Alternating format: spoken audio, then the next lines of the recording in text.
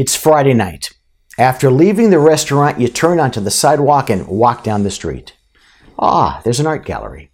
You wander inside, and there you see it on the wall, an original Pablo Kaplansky. 4 slashes of red paint over an inverted crocodile. You've got to have it, and it's only $14,000. The patron who wandered in right behind you is staring at it too. But you hear him exclaim, sotto voce, "What crap!" They say that beauty is in the eye of the beholder. So too is patient satisfaction. But knowing this means that first, you have to have a strategy behind satisfying patients, and second, that you have to maximize the touch points. In other words, adopt consistent tactics that might, because you never know for sure, impact it. What is satisfaction? How do we measure it? What's the scale? And how, like a sneaky butcher, can we put our finger on it, adding a bit more weight to the pound? As to strategy, who are you trying to please? Everyone? Good luck. A certain type of patient, perhaps, one who values your services and pays on time. As to tactics, they are only of real value if they are synced with your strategy. For example, take the story of Paddy Lund, the dentist from Australia, famous for turning his best practices dental practice with its normal reception area, high flow of patients, and so on. That all combined to return a good dentist-level income, and it was at the same time driving him crazy. He turned that into a boutique practice. No signage, locked entry doors, and a whittled-down patient list. He kept only those patients who valued his services, who paid on time, and who referred other similar patients. They were his target audience, and he designed a strategy to satisfy them, while at the same time satisfying himself.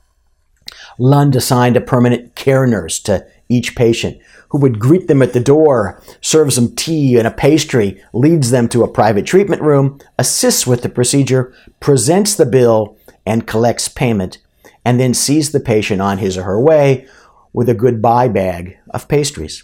Result, Lund works half the time, earns a huge multiple over his prior high level, and is, gasp, happy.